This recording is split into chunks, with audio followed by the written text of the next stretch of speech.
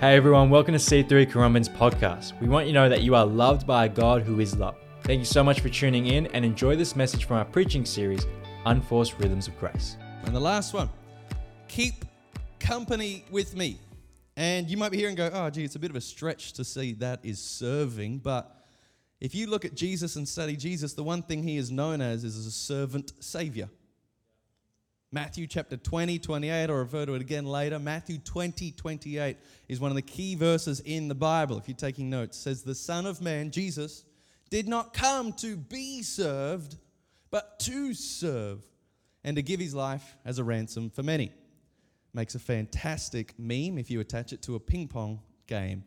The Son of Man didn't come to serve, but anyway. So, saw Christian surfers change it to the Son of Man came to surf and to give his life as a ransom. I was like, yeah, I like that one. That's pretty good too. The Son of Man came not to be served, but to serve, to give his life as a ransom for many. So Jesus is constantly the servant savior. And I want to keep drilling this home as well. We don't believe in deism. We want to kill deism. Deism says God created the world and then separated himself and wants nothing to do with it now. Jesus is not retired in heaven. He's active. He's here. The Holy Spirit is here. God is moving.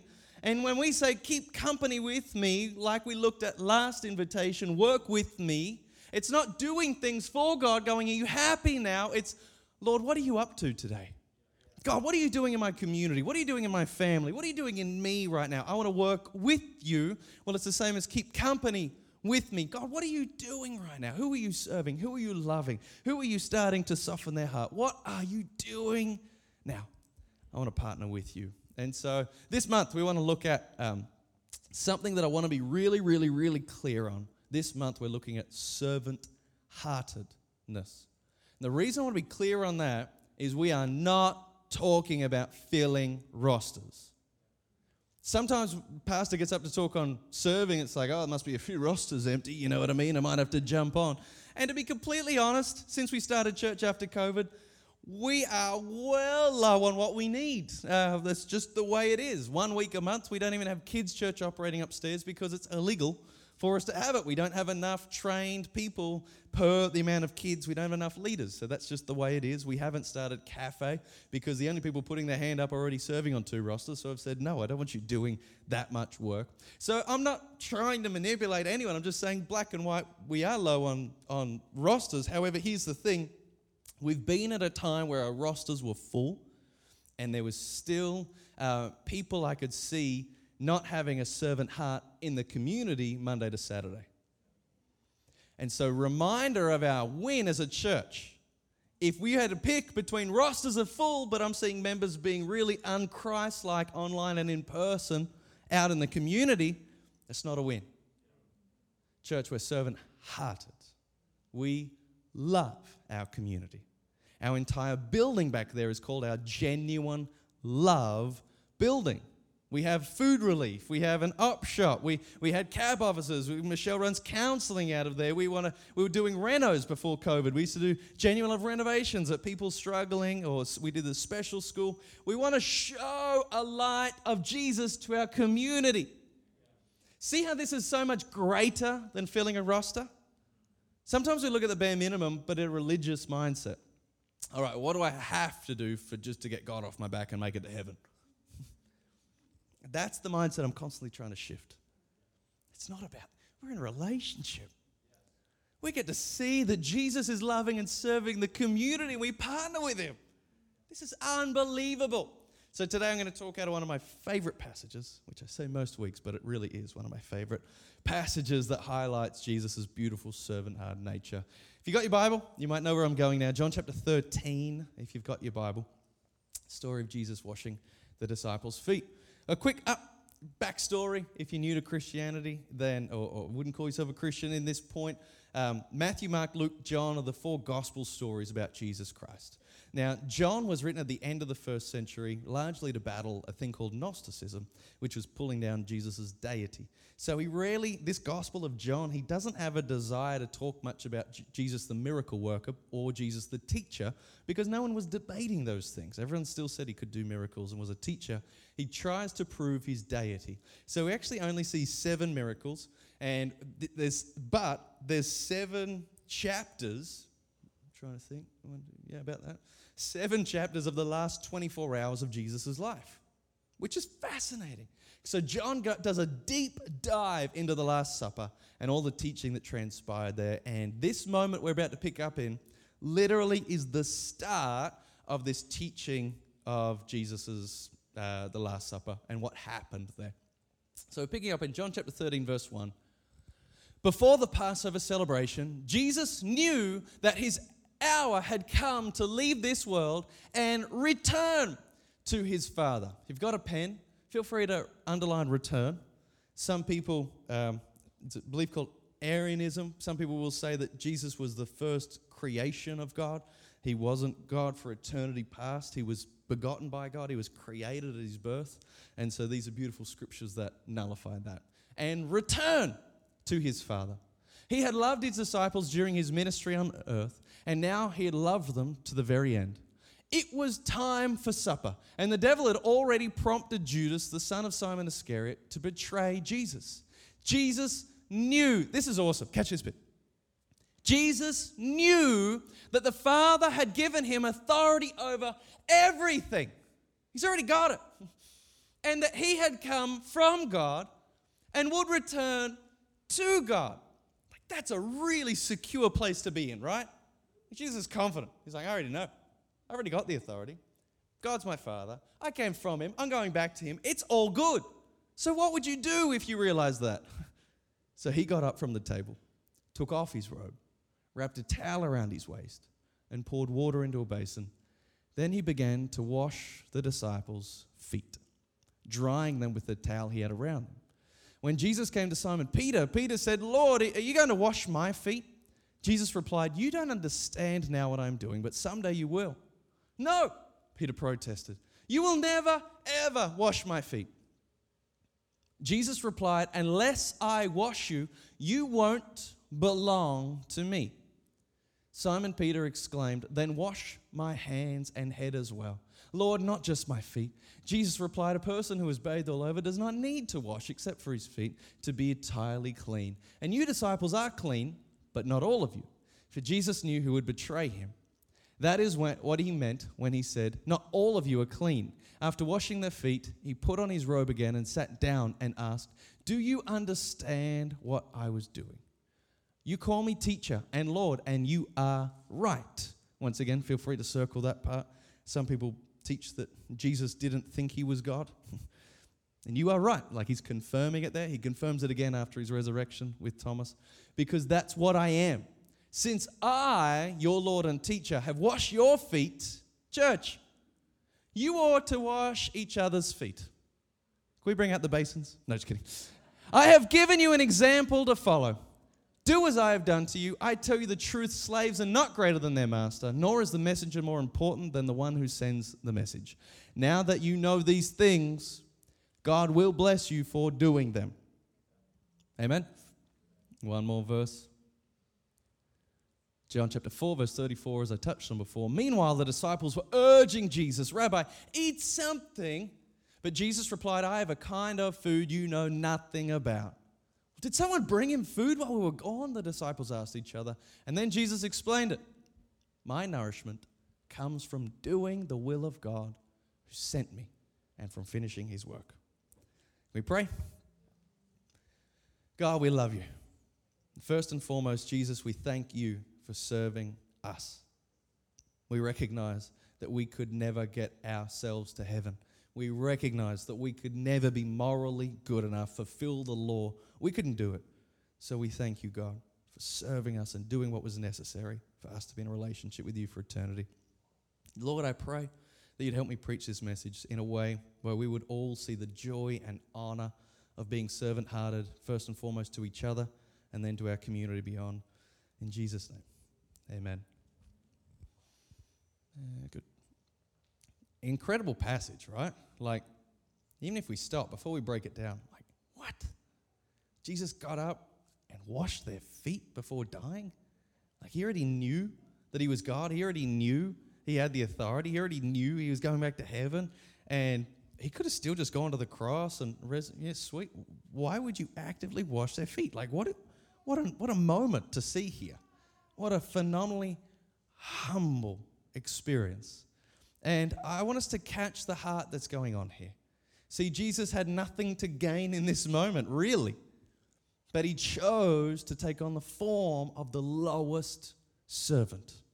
Now, this was customary at the time. When you would walk in, you might have heard it preached before. It was pretty gross. Back in the day, they're walking around everywhere. Streets are disgusting. Animal dung is just everywhere. They're walking from town to town. When they came into a place, their feet are disgustingly dirty. Cool? And it was the house servant's role to get up and wash their feet. It was like the lowest servant in the house. That was their role. Like, yuck. Undo the sandals. Could you imagine? I mean, I'm not a big feet person anyway. I don't like touching a clean foot at the best at times. But I remember being in a pastor's meeting once and everyone's like, now we're going to wash each other's feet. And I'm like, yeah, that's not happening. Sorry. I don't love you guys that much. But I'm like, this is weird today. If you've just had a shower, like I'm not touching your feet. Like God himself undid this disgusting sandal, humbly washed their feet. It's wild, right? Like it's a wild thing to remember that Jesus, God himself in this moment chose to do that to show us how to act in this world. Church, can you first and foremost just see this is so much more than rosters. So much bigger. You and I are called to be servant-hearted to our world. You and I are called to be this. Jesus often said, the disciples are debating about who is the greatest. And he said, hey, the Gentiles, those rulers, they debate over such things. They worry about who is the greatest. It shall not be so among you. Whoever desires to be first shall be last. That's why they call it the upside-down kingdom. The greatest person here isn't some role or position or thing. It's all of us corporately taking on the role of a servant to be in the body of Christ together. See the power in this? Oh, there's so much power. Guys, we live in the most selfish, individualized community and era that has potentially ever been. It is horrid. Anne was telling me about some company, I can't remember which one, she saw like a bus go past. And it's this big company. It was like the saying was, do whatever is necessary to make you happy. Like that's the message we're screaming to our world right now. And TV shows and social media and all the kind of celebrities, oh man, if you're not happy in the marriage, you get out. Like it's that easy. Oh, if you're not happy at the job, leave. Even if you're happy there, if you've been there more than 5 years, leave. Get some more experience. Do whatever is necessary to make you happy. See how anti-gospel this is? Promotion. Promote yourself. Make you happy. Make you the leader. Do whatever is necessary to climb the corporate ladder till you get higher. Jesus is saying, you want to be the greatest? Take on the form of a servant. Be the lowest. Be the lowest out there. Serve everyone. And there's some beautiful things in this passage for us to see. Number one, I want us to see that serving is a natural overflow of love. Serving is a natural overflow of love. See, verse 1, he had loved his disciples during his ministry on earth, and now he had loved them to the very end. J.I. Packer, phenomenal theologian. If you haven't read his book, Knowing God, I beg you to go and grab it. It's one of the best books I've ever read on understanding the nature of God. But he says, for love awakens love in return. Okay? So, love, if I love Han well, it awakens love in return. And then once love once awakened, desires to give. See, religion screams, you have to give, you have to serve, you have to attend, you have to invite, you have to bless. That's why we're killing religion constantly. Guys, get it out of your mindset. It comes back, kill it again. Say yes to relationship. I don't have to serve you. I get to. I don't have to serve Jesus. I get to. I don't have to serve our community. I get to. Right now, there is just so much chaos. I know I keep touching on things online, but I don't think I've ever been in, especially, I don't think I've ever led through such a divisive season. So much angst and hatred and narkiness and against each other. And, you know, some people are like, why are you going to take your stand and tell us your stance on things? Here's just my stance. What's happening in the world now, the two things I'm passionate about, soteriology or salvation, the process and what's involved in salvation, people being saved and getting to heaven. And then I get excited about eschatology, end times things, what's going on. And here's my opinion. Nothing of what I'm seeing right now fits in those categories. I'm sorry. It's just my opinion. Is that cool? Does that make sense? So if it's not an issue of Jesus, what's happening in the world now, and if it's not an issue of salvation, and if it's not an issue of him coming back, like obviously everything's kind of involved with him coming back, but really big picture, it's not like, I don't think it's happening next week. That's my opinion. But so if it's not an issue, I'm not getting caught up in it. And so here's the thing. You can have your opinion about vaccines and lockdowns and borders. You're entitled to your opinion. But Christian, if your opinion does not lead you to love someone well, you've got the wrong opinion. I don't care what your opinion is. If online you're divisive and tearing someone down and you can't wait to rebut something, you're not acting like Christ. And my role is not to tell you whether to get the vaccine or not. My role is to tell you, Christian, to act like Christ.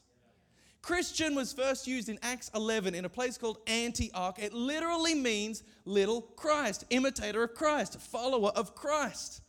So whatever your opinion is now, can you love someone who differs? We want to be a servant-hearted, love-based church in our community. Here's what it looks like. Can you love someone who differs? Because what I'm seeing right now in our egotistical, self-indulged society is people think it's actually kind of cool and post-worthy to serve someone as long as they act like you, think like you, talk like you, dress like you, go where you go, like what you like. Oh, I'll serve you guys. I can't wait. Yeah, I'll drop a dinner around. That's not when the church looks the most beautiful. The church is called to love everyone. The church is called to love and serve everyone. Do you remember the story of the Good Samaritan? Luke chapter 10. The Good Samaritan. Feel free, write it down if you haven't, and read it later. A Jew who at the time were God's people, gets beaten up, robbed, and left on the road. 3 people come up. One is a priest. The priest looks and just keeps walking. The priest doesn't stop, doesn't help, doesn't do anything. Then it says a temple leader, I think it was a Levite, comes up, draws close, and then crosses to the other side of the road and keeps going. But then a Samaritan comes up. And if you've done any kind of study in the Bible, they were the outcasts. They were hated. People hated the Samaritans. This guy comes up to a Jew. By nature, he would have hated the Jew.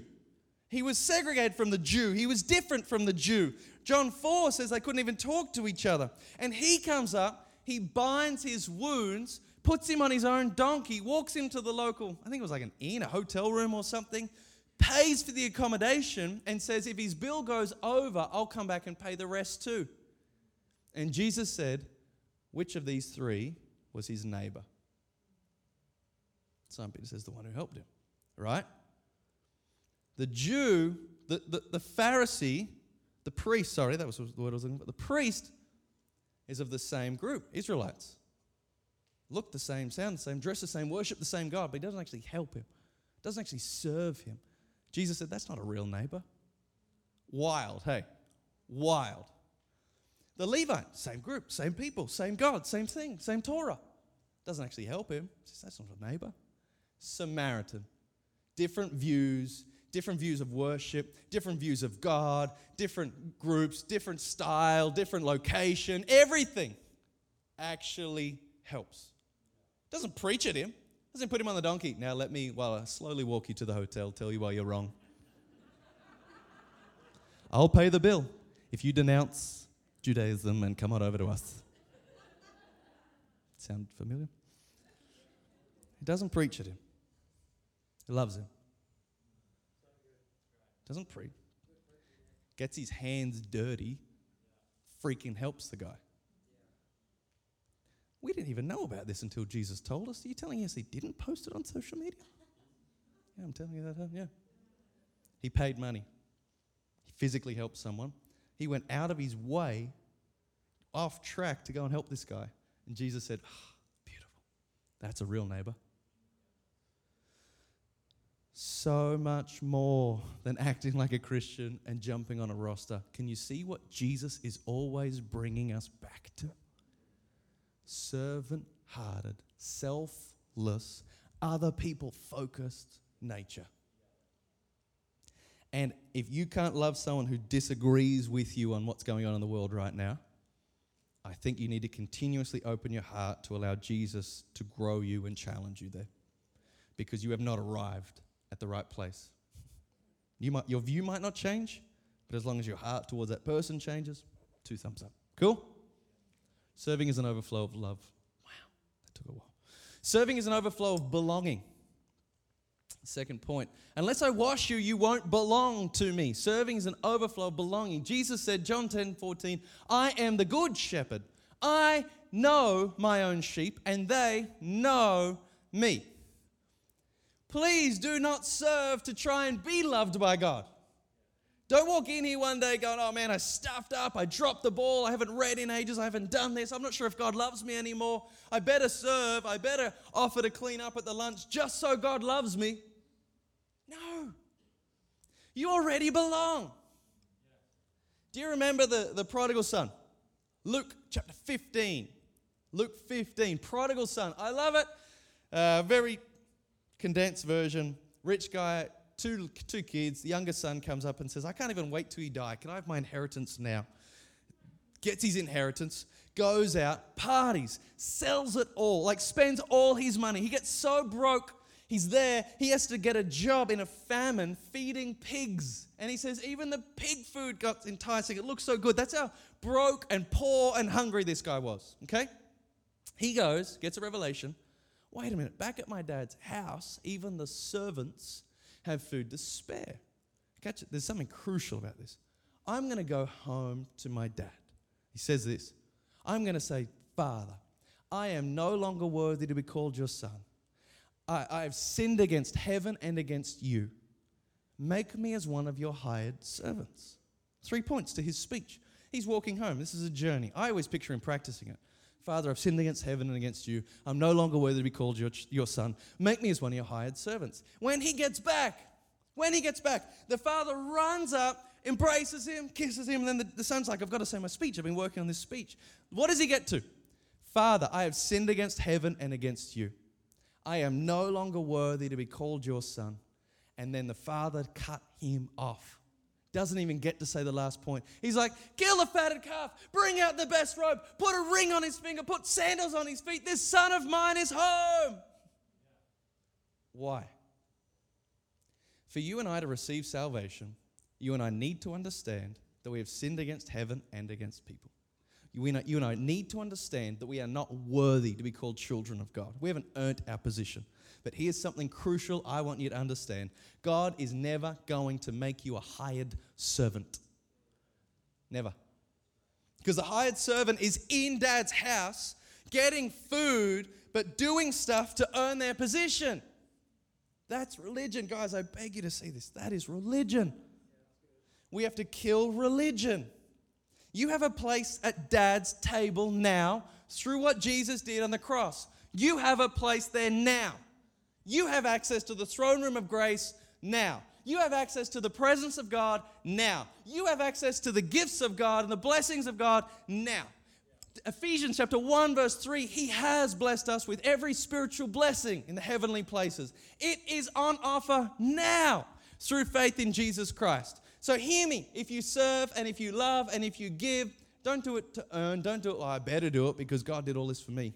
It's an overflow of already belonging. It's an overflow. Then your heart changes towards it. Now I get to serve on a roster because I love people. I get to serve on a roster because I can't wait to be there for people. Now you start thinking this way. I'm not serving on a roster to be accepted by God. Suddenly I'm going there because this person might have had a tough week. Kurt might have had a really tough week this week. He has a lot of pressure as a police officer. Sometimes he walks in, and if I'm on the welcome door, hey mate, how you doing? Big smile, get to give him a COVID-safe cuddle, and just be there for the guy, absolutely be there for the guy. Suddenly I'm not serving for me or to make me feel better, I'm outward focused. If we start serving our community, thinking purely of the other people, we'll start to act more like Christ. Once again, in my opinion, this whole passage, Jesus had nothing to gain. He'd fulfilled the law. He was about to die, rise again, defeat sin and death, go to heaven.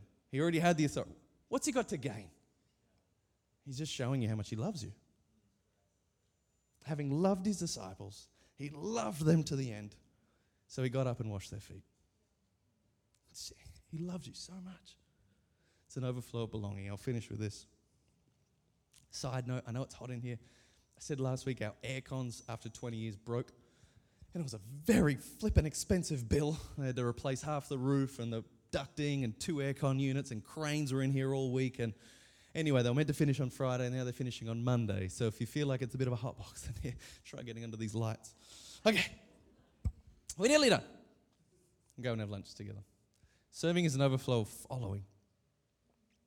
Jesus said, I have given you an example to follow. Do as I have done. I don't even need to break that down. Your Savior is saying to you, I have given you an example to follow. Do as I have done. Christian, you're called to be a servant. Flourish in it. Do it well. And hear me clearly. You probably won't receive any credit for it. You're probably going to serve someone who's so arrogant and offensive that they somehow blame you for what you're doing. That's more of a sign of the hurt and pain in our world than it is that you're doing the wrong thing. Too many people encounter that and then they stop serving. They stop being servant-hearted. That's more of a reason to serve, don't you think? When people are so hurt and experiencing so much trauma from whatever's happening right now that they lash out on you, don't take it as you're doing the wrong thing. Take it as, man, more than ever our community needs a church that actually loves them. More than ever our church needs a community that will just shut up for a season and love people well. I'm going to keep serving. That's how I follow Christ. Because John 10:4-5, Jesus is speaking about being a shepherd. After he's gathered his own flock, he walks ahead of them and they follow him because they know his voice. They don't follow a stranger. They're going to run from him because they don't know his voice. Back up to verse 15. The voice of your Savior is saying, this I have done, so you can do as well. Let's follow his voice. Amen? And all this is possible, as I was saying before out of Philippians 2, because Jesus didn't see equality with God as something to be grasped, but made himself nothing. He took on the form of a servant. He humbled himself by becoming obedient to the point of death on the cross. Why do we get to serve our community knowing we're already loved, we're already accepted, we already belong to Jesus? Because we're awesome? No. Purely by saying, Jesus, you love me. And I'm, through faith, saying, I want to live for you forever. That's how we're his. Amen? This morning, you might not call yourself a Christian. As you've been with us, something has shifted in your heart. And you've recognized that religion is so wrong. Religion causes problems. Religion drives people away. But Jesus doesn't. A relationship does not. And Jesus is here wanting a relationship with you. He came to earth for that relationship with you. So when we close our service, I'm going to stay down the front. Hannah's going to close in a minute. But I'd love to meet you. I'd love to get to quickly pray with you. I'd love to give you a free Bible, answer any other questions you've got about Jesus, help you in this time. That would bring me so much joy. So whenever the service is done, come see me down the front. I'm going to wait a couple of minutes, and then I'll run out to see some baptisms. Apart from that, C3 Currumbin members here, let's love our community well this week, especially online. Let's shine a light, amen? So they can see your good works and glorify your Father in heaven. Lord, we love you so much. Help us to live for you and with you the rest of our days. Help us to sense you, Holy Spirit, prompting us to bless someone, to invite someone over for a meal, to take someone out for coffee, just to see how they're going. Lead us in this way. We love you, Lord. In your name we pray. Amen. Love you, church.